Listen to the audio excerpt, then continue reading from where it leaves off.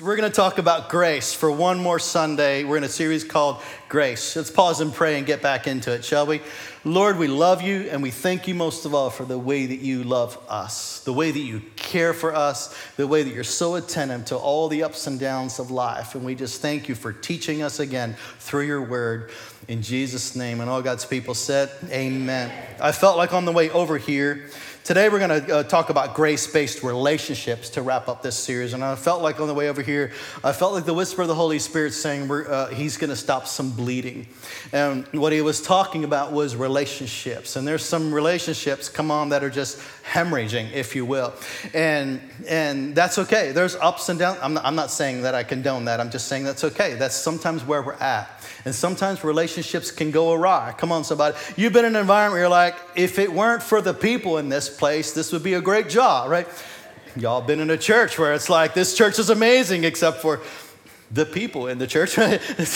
Right? You've been in families where you said the same thing. But guess what? You know, it's actually people that make or break everything and your relationship to them and with them, right? And so it's hard to get that place. But you know where in Scripture, I think it's actually in Isaiah, because then I didn't look it up, but where it says he binds the brokenhearted, it really looks like he heals and he binds the brokenhearted. The picture there, I studied it just briefly a while back. I'm going to look that up again.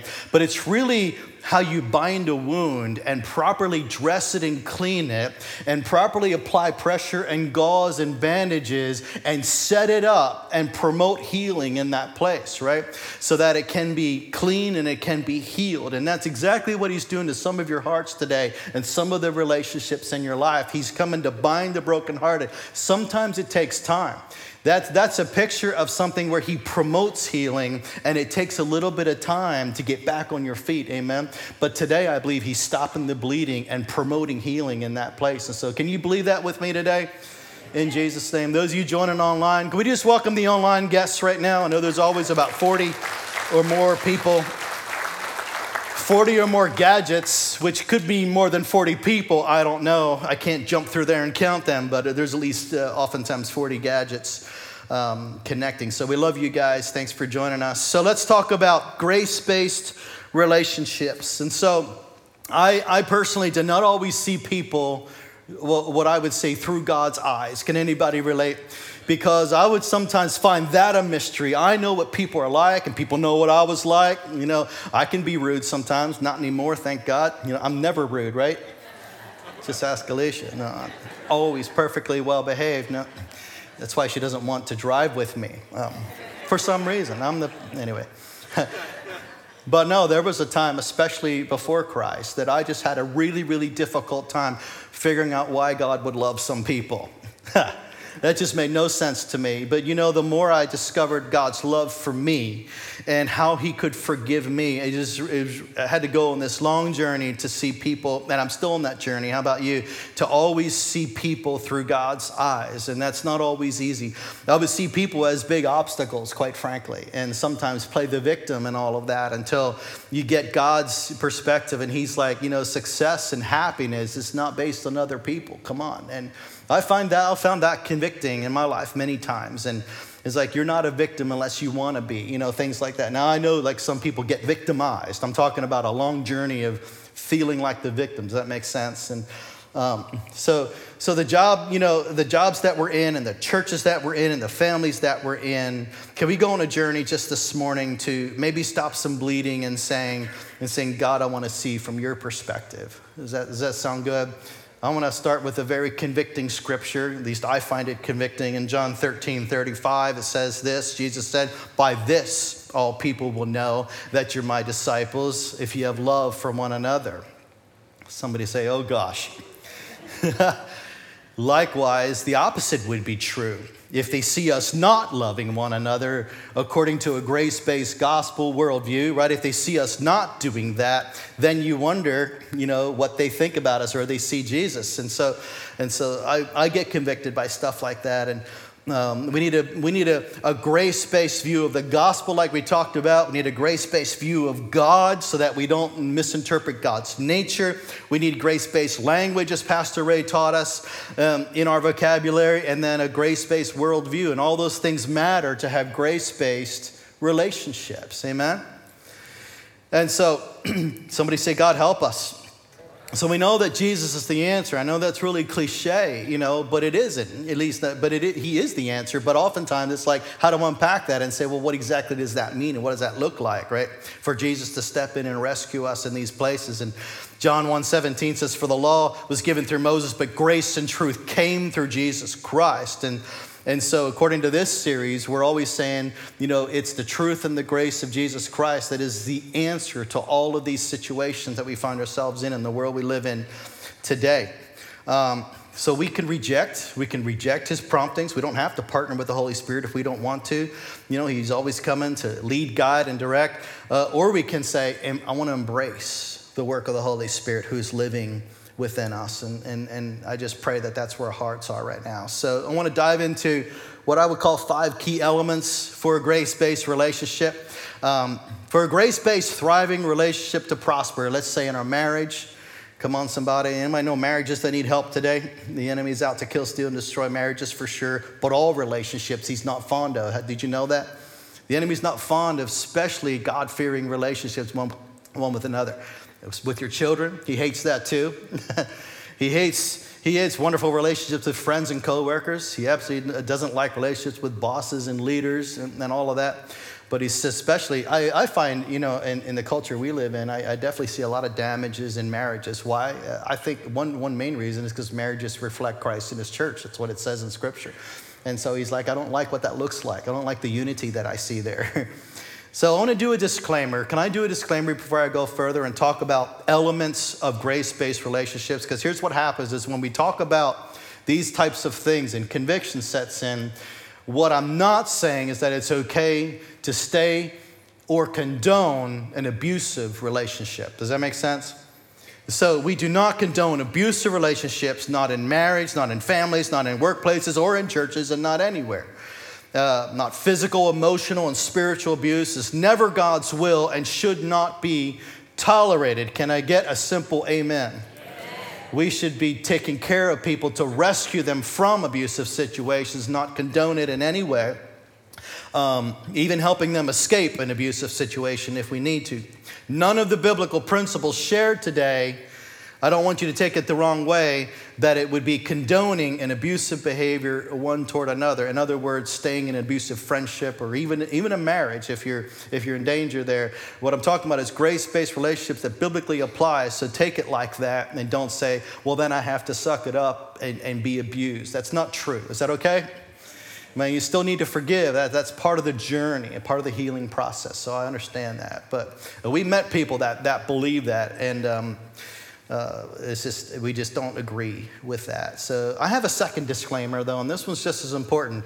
And it goes like this. The principles that I'm going to share, these principles can be part of your life if you're living in the tree of life, that is Jesus Christ, as we talked about last Sunday. And if you have the power of the Holy Spirit in you, which is what's actually compelling you and causing you to live biblically.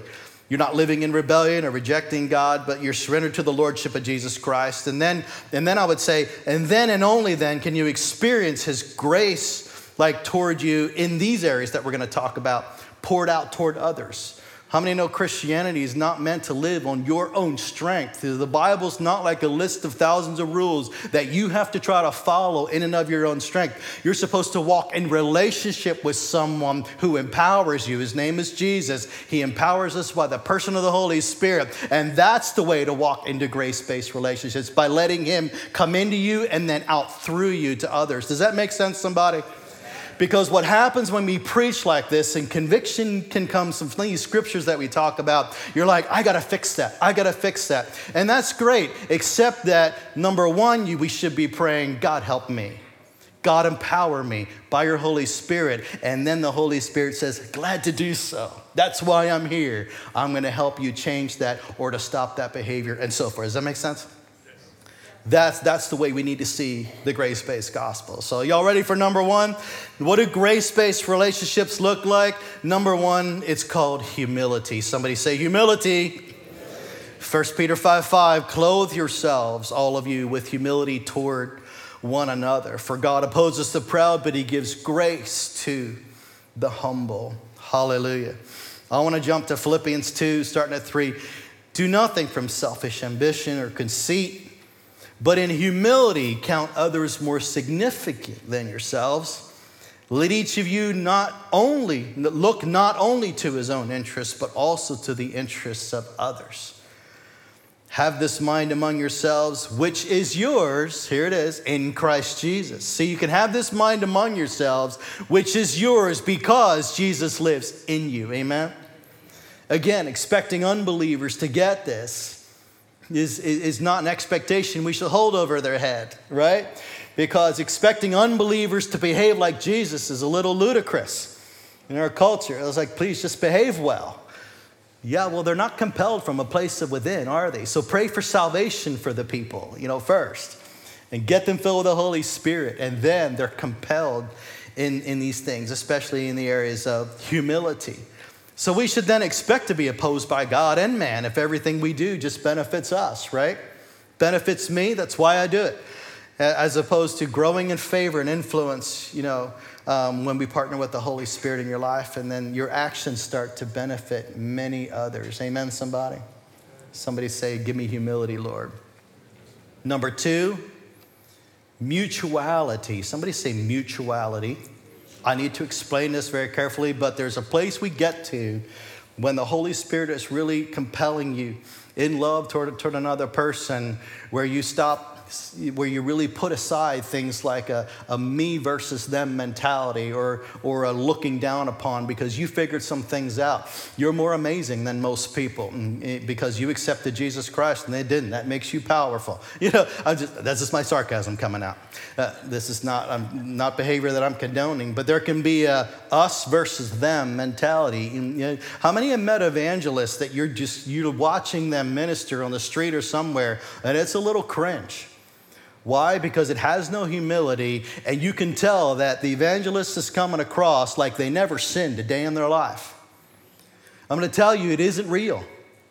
Everyone needs the same salvation that is offered through Jesus Christ at the cross. Every single person, rich and poor, every nationality and every race, come on, every place on the planet are all in need of the same Savior and of the same grace of our Lord Jesus Christ. And to put yourself in a place of pride and almost talking down to, not almost, but talking down to people in a way like debating them into the truth. I'm not real fond of that. These heavy debaters that it's like if you could be debated after hours of back and forth to get somebody to bend to that truth, somebody will debate them right out of it the next day because they just got seriously debated into the truth. I bet they'll get debated out of it the next day. That's how that works. When the Holy Spirit is present and humility is present and there's mutuality there. What do I mean by that? Let me read some scriptures. Ephesians 5:21 says, submitting to one another out of reverence for Christ. And some people like to avoid these kinds of scriptures, but it's submitting one to another, saying, you have wisdom, I have wisdom. I have something to learn from you. You can learn something from me. There's mutuality. Does that make sense? Romans 3:23 says, for all have sinned. Doesn't mean you're sinning now, but all have sinned and fall short of the glory of God. And that's what I'm saying. We come across, especially to unbelievers or even other Christians, my doesn't stink. Let the reader understand. It's annoying and it's judgmental and it's not mutual. So let me say what is really powerful is when I've seen it. So some evangelists on YouTube or wherever else you watch them, whatever channel. Some of them will say, I was bound, but I saw the light because someone preached at me and I got rid of my addiction. I got saved from years of fear and I got saved from years of stress and anxiety. I was about to kill myself, but I didn't. Why? Because Jesus and the person being evangelized is now relating, going, wow, they're human as well. And they needed a Savior, and I think I do too. Does that make sense? That's what I mean by mutuality in a grace-based relationship towards someone else. Isaiah 56, Isaiah 53, verse 6, it says, all we, somebody say we, like sheep have gone astray. We have turned everyone to his own way, and the Lord has laid on him the iniquity of us all. He laid on Jesus the iniquity of us all. Somebody say, I'm a sheep. So just to picture, I want to drive this home because I'm messing with culture right now. Come on, y'all know some people that really need this message, and it's probably not you. It's the person that's not here today. Y'all like my sarcasm today? But let's just say that there's a shepherd who has a flock of sheep, and then mostly in the springtime, remember we had some sheep back on the farm that I grew up on. It was really wonderful. Springtime, there was lambs bouncing around, and we would just stand sometimes and watch the little lambs bouncing in the meadow. But when lambs are born, who's the shepherd at that point? The same shepherd, right? I'm probably not making my analogy super clear, but it's not like when you beget someone or you lead someone to the Lord that the great shepherd himself almost takes like a back seat and says, well, now you're the shepherd. Does that make sense? Or I'm the shepherd because I'm the pastor or something like that. No, there is one great shepherd of us all. And we want lambs, and we want people to come into the kingdom. We want people to be born again, right? And come in. But we are all still sheep. Does that make sense? I'm a sheep, and you're a sheep. And we have one great shepherd of us all. So if I'm a pastor, and if I'm a good pastor worth any salt, I will be shepherding you to the great shepherd himself. Does that make sense? If I'm a prophet, I'm speaking in a way that makes you learn to hear from God for yourself so you can be shepherded for a lifetime. Amen, somebody? Somebody say, I'm a sheep. Finally, 1 Peter 4:10, and I just want to throw this in here in the sense of mutuality. It says, as each has received a gift, use it to serve one another as good stewards of God's varied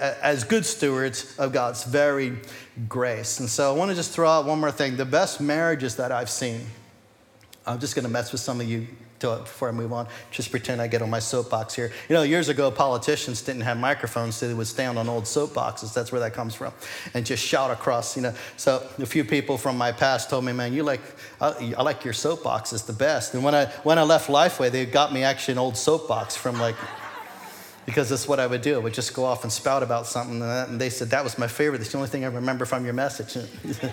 Remember any scriptures you shared? Just remember your soapbox moments. But I just want to get on a soapbox right here and say this. And we've journeyed with marriage after marriage after marriage, including our own, through many years now, Alicia and I. And we love doing that.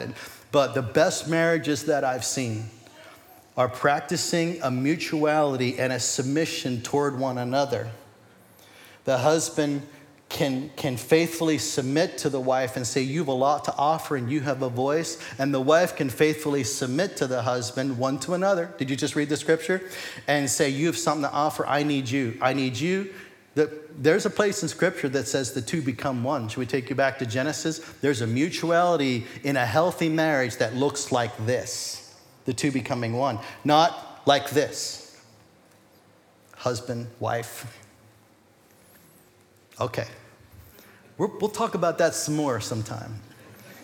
Now look for all the supporting scriptures about that, because those are the healthiest marriages that we've seen, where a husband and wife journey together in mutuality and learning to have a grace-based attitude toward one another. And I'm just saying there's really something to that. And there's a lot of scriptures to support it. Amen, somebody? I'm going to move on and just let you just take that home and talk about it over lunch. Okay. Amen. We're called to crush narcissism in our culture. Come on, somebody. Let's go to number 3. Number 3 is called, when we have this type of grace working through us toward others, we become treasure hunters. Somebody say, I'm a treasure hunter. That is the Spirit of Christ within us. He's a treasure hunter, and he's looking for value because he sees value. If you're in the sound of my voice today, you're sitting here, you're online. You are not a mistake. You weren't born by mistake. You are not a mistake. That is a lie. Let me just stop and break that lie if that's circling around in your head, because he sees value in each and every person's life.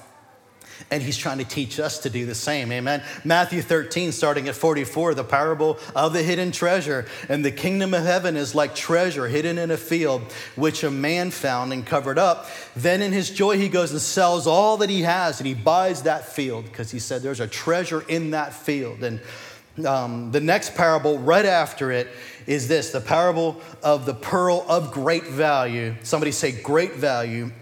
And again, the kingdom of heaven is like a merchant in search of fine pearls who, on finding one pearl of great price, he went and sold all that he had, and then he bought that treasure. I don't know how you interpret those scriptures, but today I want you to think about Jesus is that treasure hunter. And he sees something in you of tremendous, tremendous value, worth giving up his entire life to purchase that thing, right? And he says, I saw you, I paid for you at the cross because I see something in you that is 100% redeemable.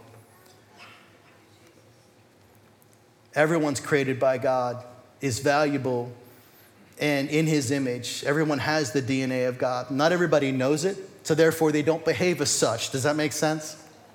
I'm not saying everybody, everybody's going to heaven, because you can reject it and walk away, but God is still their creator. He created them. Everybody has a talent, a personality, even a spiritual gift that's worth mining out. And we can assist in that process with a grace-based relationship towards someone and start asking the Holy Spirit questions about what is in that person that you see valuable. Can you help me see the same thing? Some people, it's very clear. Some people have voices like angels, gifts of prophecy. Some people are so gifted at gifts of ministration and leadership. And some people are just really gifted at building homes and building businesses. And it's not hard to see some people's gifts. And others, you kind of go, oh gosh, I need help. Am I being too real for you? You've been there? It takes no gifting at all whatsoever to see dirt in people. That's not the gift of discernment. That's just you being human. Gift of discernment is the Holy Spirit revealing something to you that cannot be seen by natural means alone. That's called the gift of discernment. We are naturally inclined to see crap, to see dirt, and to see fault. Come on, look at your kids. You didn't even teach them to start fighting with one another, did you? My brother. And so my sister, right? You're not even teaching. Why? Because we're naturally inclined in and of our human strength and our flesh to see fault with other people. That's not a spiritual gift. It takes the gift of God to see gold, to see diamonds, and to see pearls, and then to mine that out and maybe help them get some of that dirt aside and bring the treasure to the surface. Amen? That's a grace-based relationship. And Paul said some strange things throughout the Bible. Come on, do you agree? Some things that make you go, huh? Here's one of them. In 1 Corinthians 7:7, Paul said this, I wish that all people were like me. I didn't meet Paul, but that's just an interesting thing to say. Some of you were like, yeah, I've said that. The world would be a much better place if they would all be like me and think like me. But then he says this, but each has his own gift from God, one of one kind and one of another. And before I move on, I just say, can we ask the Holy Spirit to help us recognize this in one another, especially here where we practice right here with one another, but then, of course, wherever you go to work and wherever your family goes this week. Amen, somebody. Number 4, grace-based relationships are filled with eyes of faith. Somebody say eyes of faith. Now, I want to explain that, because this is what happens when you partner with the Holy Spirit. And there's many other things, but I'm just picking out 5 today. There's a place in John when Jesus was picking his disciples. In John 1:48, he saw Nathanael and he said to him, Nathanael said to Jesus, how do you know me? And Jesus answered him, before Philip called you, when you were under the fig tree, I saw you. In other words, I saw you in advance of where you are today, and I saw you down the road, in other words. I saw you before you're standing here saying yes to following me, because I can see what you're about to become. When Jesus was picking his disciples, I kid you not, you just read some of the stories of those disciples. Come on, the old fisherman Peter, the young guy John, who's probably only this tall. No, I'm just kidding. I don't know. But you kind of go, you scratch your head going, seriously, Jesus? What's going on there? These guys weren't learned men, except maybe the tax collector. but Jesus could see what they were before they actually were. Does that make sense? Romans 4:17, I want to read this in the ESV. This is the kind of God that we serve, and this is what then he brings to us that helps us do the same. It reads like this: God in whom he believed, who gives life to the dead and calls into existence the things that do not exist yet. I want to read it in the Living Bible for emphasis. Did you get the Living Bible in the overhead? If not, I'm going to read it to you. Romans 4:17 in the Living Bible, it says it even better. And this promise is from God himself, who makes the dead live again, and then speaks of future events with as much certainty as though they were already past. That's the prophetic nature of God. The revelation of Jesus Christ is to look at something and say, I can see what is. And again, that takes no skill.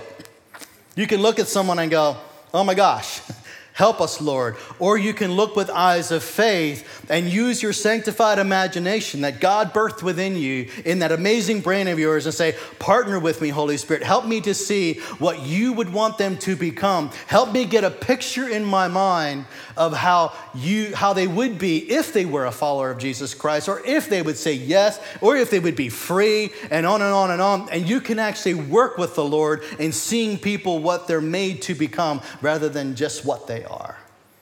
Again, you don't just ignore what they are. You still might have to set some healthy boundaries. Again, I'm not condoning staying in abusive relationships, but at the same time, we should be getting the picture from the Holy Spirit to say, I can see what is, but what could be is a different story, and then dream with God about that. And when I was working in production management, I hired this guy for this story. I think I'm just going to call him Randy. But when I hired Randy, he was a punk, and he was a party head, and he was a weekend drinker. And when I saw him come in some Mondays, I was like, oh wow, I don't know if I should keep this guy, especially running machinery like we were running. This is probably not the safest thing, But and he was a bit of a bodybuilder too, so he had all this weekend stuff going on, and he was going to events where he was winning some awards for bodybuilding and things like that.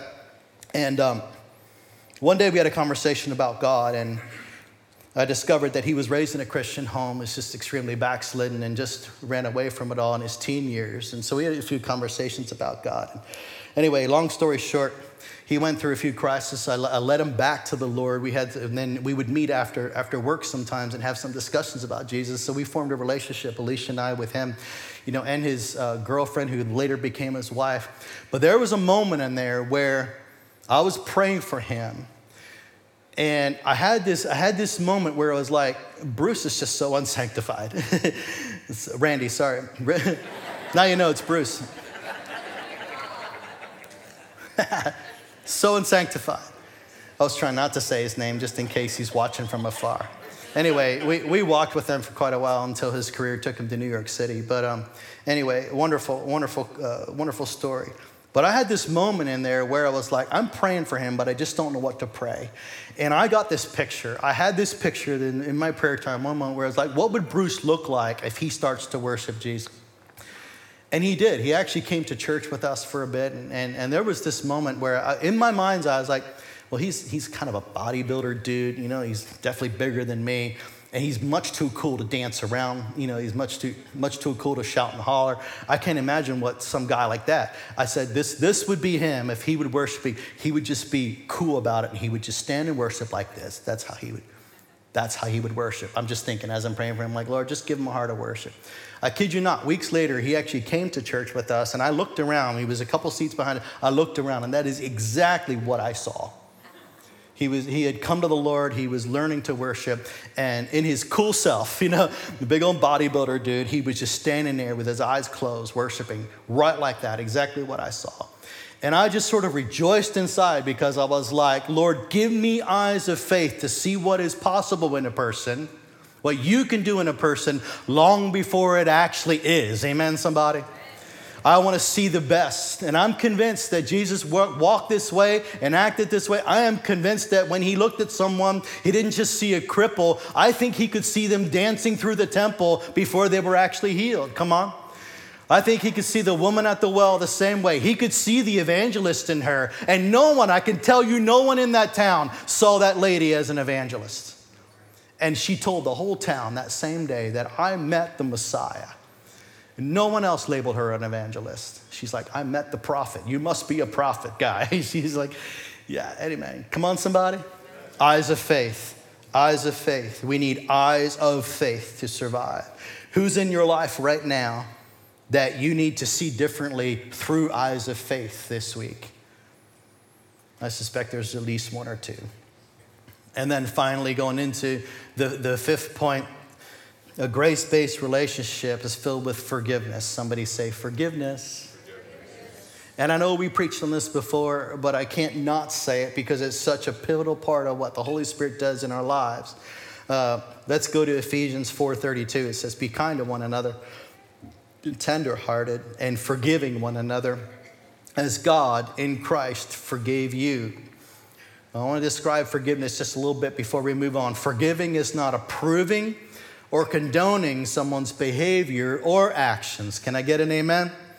It's an act of grace, which you've already received from God, right? You received it from God. And then you extend it toward another person, thereby releasing them from any debts owed to you. Therefore, it sets you free from the place of pronouncing judgment. Why is that important? Because forgiveness means you get out of the way and let God do his business and stop trying to do the business of God. Amen? Why do I say that? Well, Matthew 16:27, there's a few places. It says, for the Son of Man is going to come with his angels in the glory of his Father, and then he will repay each person according to what he has done. You say he's the great judge, and he knows what that person needs, doesn't need. He can see the heart. Come on, somebody. He can see people's heart. And if he wants to take a Saul-like person who was a Christian murderer and turn them into a Paul, that is his business, is it not? And if he wants to do the Ananias and Sapphira deal where they drop dead on the spot for lying to the Holy Spirit, I'm going to step away from that. I don't even know how to theologically wrap my brain around some of that stuff. But God says that stuff belongs to me. And then in Romans 12:19 says, beloved, never avenge yourselves, but leave it to the wrath of God. For it's written, vengeance is mine, and I will repay, says the Lord. And so we simply get into a place in these grace-based relationships that I'm promoting today to say, I choose to forgive, and I step back out of the way, and then I say, God, I trust you. I trust that you're the better father. I trust that you are the ultimate judge. You know how to deal with that person.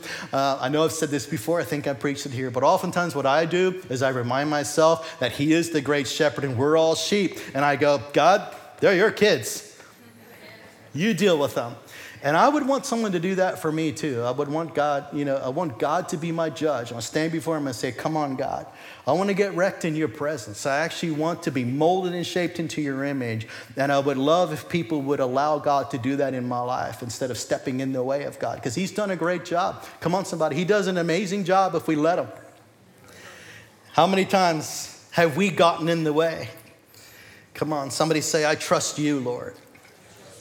I want to wrap up by reading 1 Corinthians 15:10, and kind of drives home what I said earlier. But Paul says it this way, but by the grace of God, I am what I am.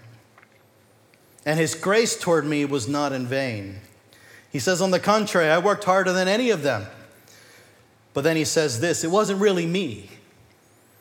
He said, though it wasn't really I, but the grace of God that is with me. Does that make sense? Because something compelled me supernaturally to do what it is that I'm doing. And that's what I'm submitting you today. We can be compelled supernaturally by the power of the Holy Spirit that has taken up residence within us to look at all the relationships around us and all the things that God has given us and say, help me, Lord. You are the power. You're the wind in my sails. You're the power by which this is all possible.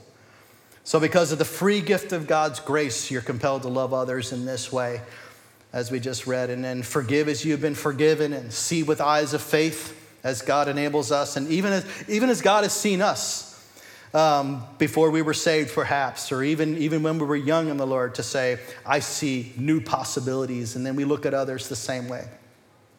God's grace within us compels us to be treasure hunters. Come on, and then look for the very best in people and find some hidden treasure there, because we recognize that people are indeed created in his image. And we hope that they recognize that as well. God's grace leads us to serve others, submit where possible, and then live a life of humility before God and other people. Can I get a good amen? Would you all stand with me today? You're such a wonderful audience. Love to see all your smiling faces out there. Before we go further, I just want to ask if you know the Lord. I will always do a quick salvation message and say, do you know this man, Jesus Christ, who wants to come and compel us all to love in this way and to fill our lives in such a way that it's not difficult to say, I have grace-based relationships or a grace-based worldview, a grace-based gospel that finds its way working out through me. Do you know the man, Jesus Christ? Have you made him Lord of your life and invited the Holy Spirit to empower you in this way? If not, I would love for you to just raise your hand today and say yes to Jesus, and we say a simple prayer to get you launched. It's not the end all, but it's to get you launched in a relationship. Every eye closed for just a moment. And we do this every time just to give people some personal space so they're not thinking about you or the person next to you. You're thinking about you and your life and where it's headed. If you're here today and you're saying, I need this power, I really need to know that Jesus is Lord of my life, I'm not sure where I'm headed, would you raise your hand right now if you're ready to say yes to Jesus and declare that he is Lord? I see you. Thank you. Anybody else? Anybody else at all? If you're online, type it in there. Say, Jesus Christ is Lord of my life. You can put your hand down. Thank you so much. Let's all pray together. Let's all pray for the sake of these people. Say, Jesus Christ, I surrender to your will and to your ways. I repent of all my sins. And I receive your full forgiveness. You are my Lord and Savior. Holy Spirit, I welcome you to empower me. Give me gifts of grace toward others in my life. In Jesus' mighty name, amen and amen. Let's celebrate the ones who said yes to Jesus today. We bless you on that journey. If that was you, you say yes to Jesus, whether I saw you or not, or you secretly raised your hand in your heart, we would love to give you a book. If you'd stop by the Next Step station, we have a book called Following Jesus. We'd love to help you on that journey. And we'd love for you to fill out the Connect cards. We can contact you and just pray with you. We won't show up at your door, I promise. But if you're a guest today, likewise, we would love to hear from you. Fill out a Connect card. Let us know what we can do to help you on your journey with God. And as always, we're going to have prayer teams, right after our final worship song. We're going to, if you need prayer for anything at all, whether I preached about it today or not, if you need prayer, we want to contend with you for all that God's doing in your life. There'll be prayer teams here and here. We would love to lay hands on you and agree with God. So y'all ready to worship one more time again? Thanks so much. Love you guys.